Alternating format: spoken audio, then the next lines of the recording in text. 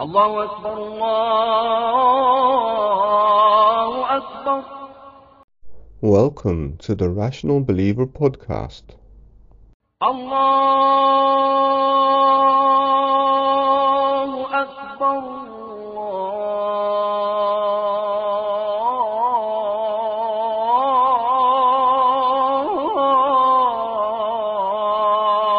الله أكبر. Episode 16, Modern Day Philosophers, Mathematicians Trying to Unravel Infinity. In the previous episodes, we looked at the ancient philosophers and how their unclear, irrational thinking led to much confusion about understanding whether God exists and even the nature of God. This irrational thinking can also exist today in modern studies of science and also a branch of mathematics, which then can cause confusion amongst its followers or those people dabbling in that field as to the nature of infinity. So unsurprisingly, this is also the same sort of confusion that rises amongst the modern day philosophers of mathematics when trying to unravel the nature of infinity. When mathematicians tried to quantify the infinite, then they came out with different understandings of what it means mathematically.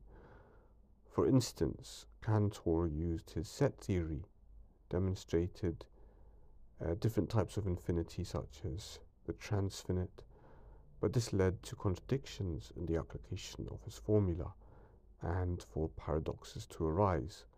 Needless to say, even in mathematics there are disagreements, and this is because there is no such thing in our reality as infinity in order to validate any speculative formula and conclusions.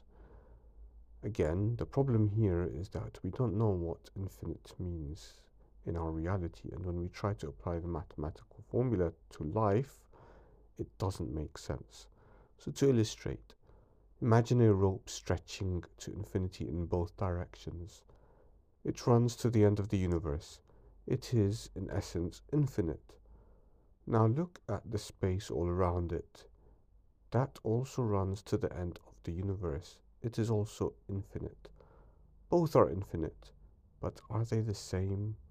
Isn't one infinity bigger than the other? It doesn't make sense, but Cantor wanted to demonstrate this nonsensical idea mathematically using set theory. This demonstrates the mismatch between abstract mathematical ideas and reality. The problem here arises in mathematics because it is not based on reality. The numbers that mathematics represents are not real, actual, tangible and sensed things, but are an abstract construct. You can't hold a 2 in your hand and add it to something that is a 3 to get a 5. What you can do is find 2 items and find another 3 items and put them together, and then if you count them you will get 5 items. So the numbers do not exist outside of the reality they represent. Likewise, in the mathematics of the infinity that Cantor delves in, there is a confusion about reality. In Cantor's set theory, he presupposes all positive integers, that is, all positive whole numbers, as part of their demonstration, or as part of his demonstration of how you can line up with integers from a different class. So for example, negative whole numbers, which he calls a set. To say, I quote, all the positive integers, unquote, is to presuppose an error.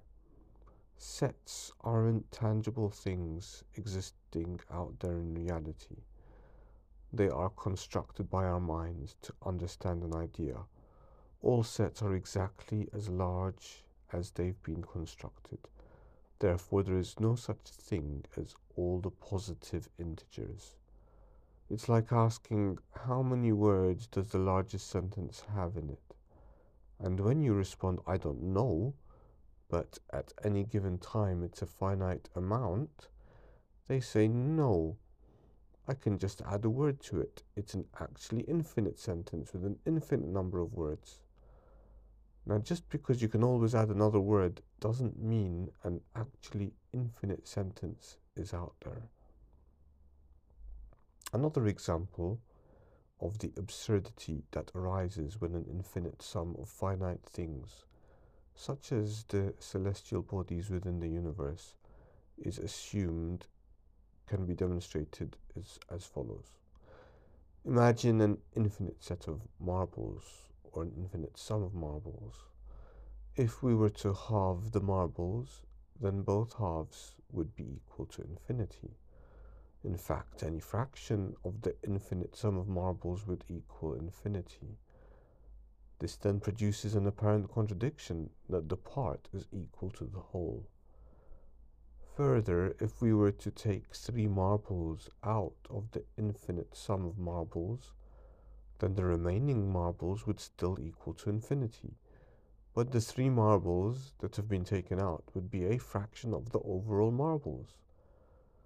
Yet this contradicts the principle we established earlier, which is that every fraction of the infinite sum of marbles would equal to infinity. Yet the 3 marbles do not equal infinity. Thus something cannot be infinite and finite at the same time.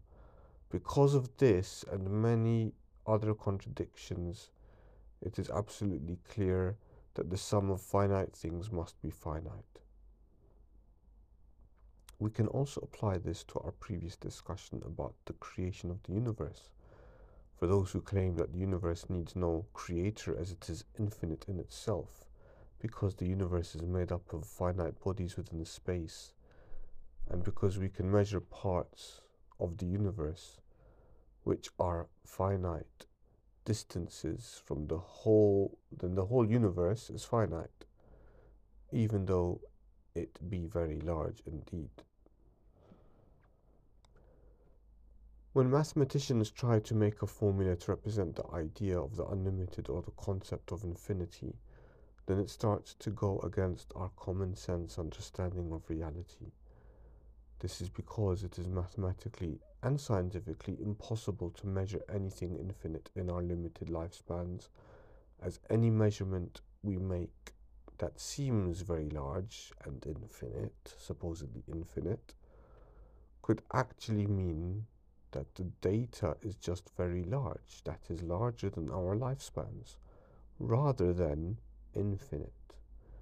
For example, if a scientist wanted to send a probe or a light ray to the end of the universe in order to time its return and therefore its distance that it has traveled, but does not get a response back in his lifetime from the reflection of that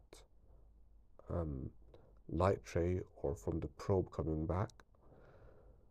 Now, could the successive scientists that came after the first scientist has passed away conclude that the universe is infinite, as he still hasn't received a reply from the edge of the universe? No, he could not, for the alternative explanation exists, that it is just further away from the time it takes for a response to reach him and any successor scientist.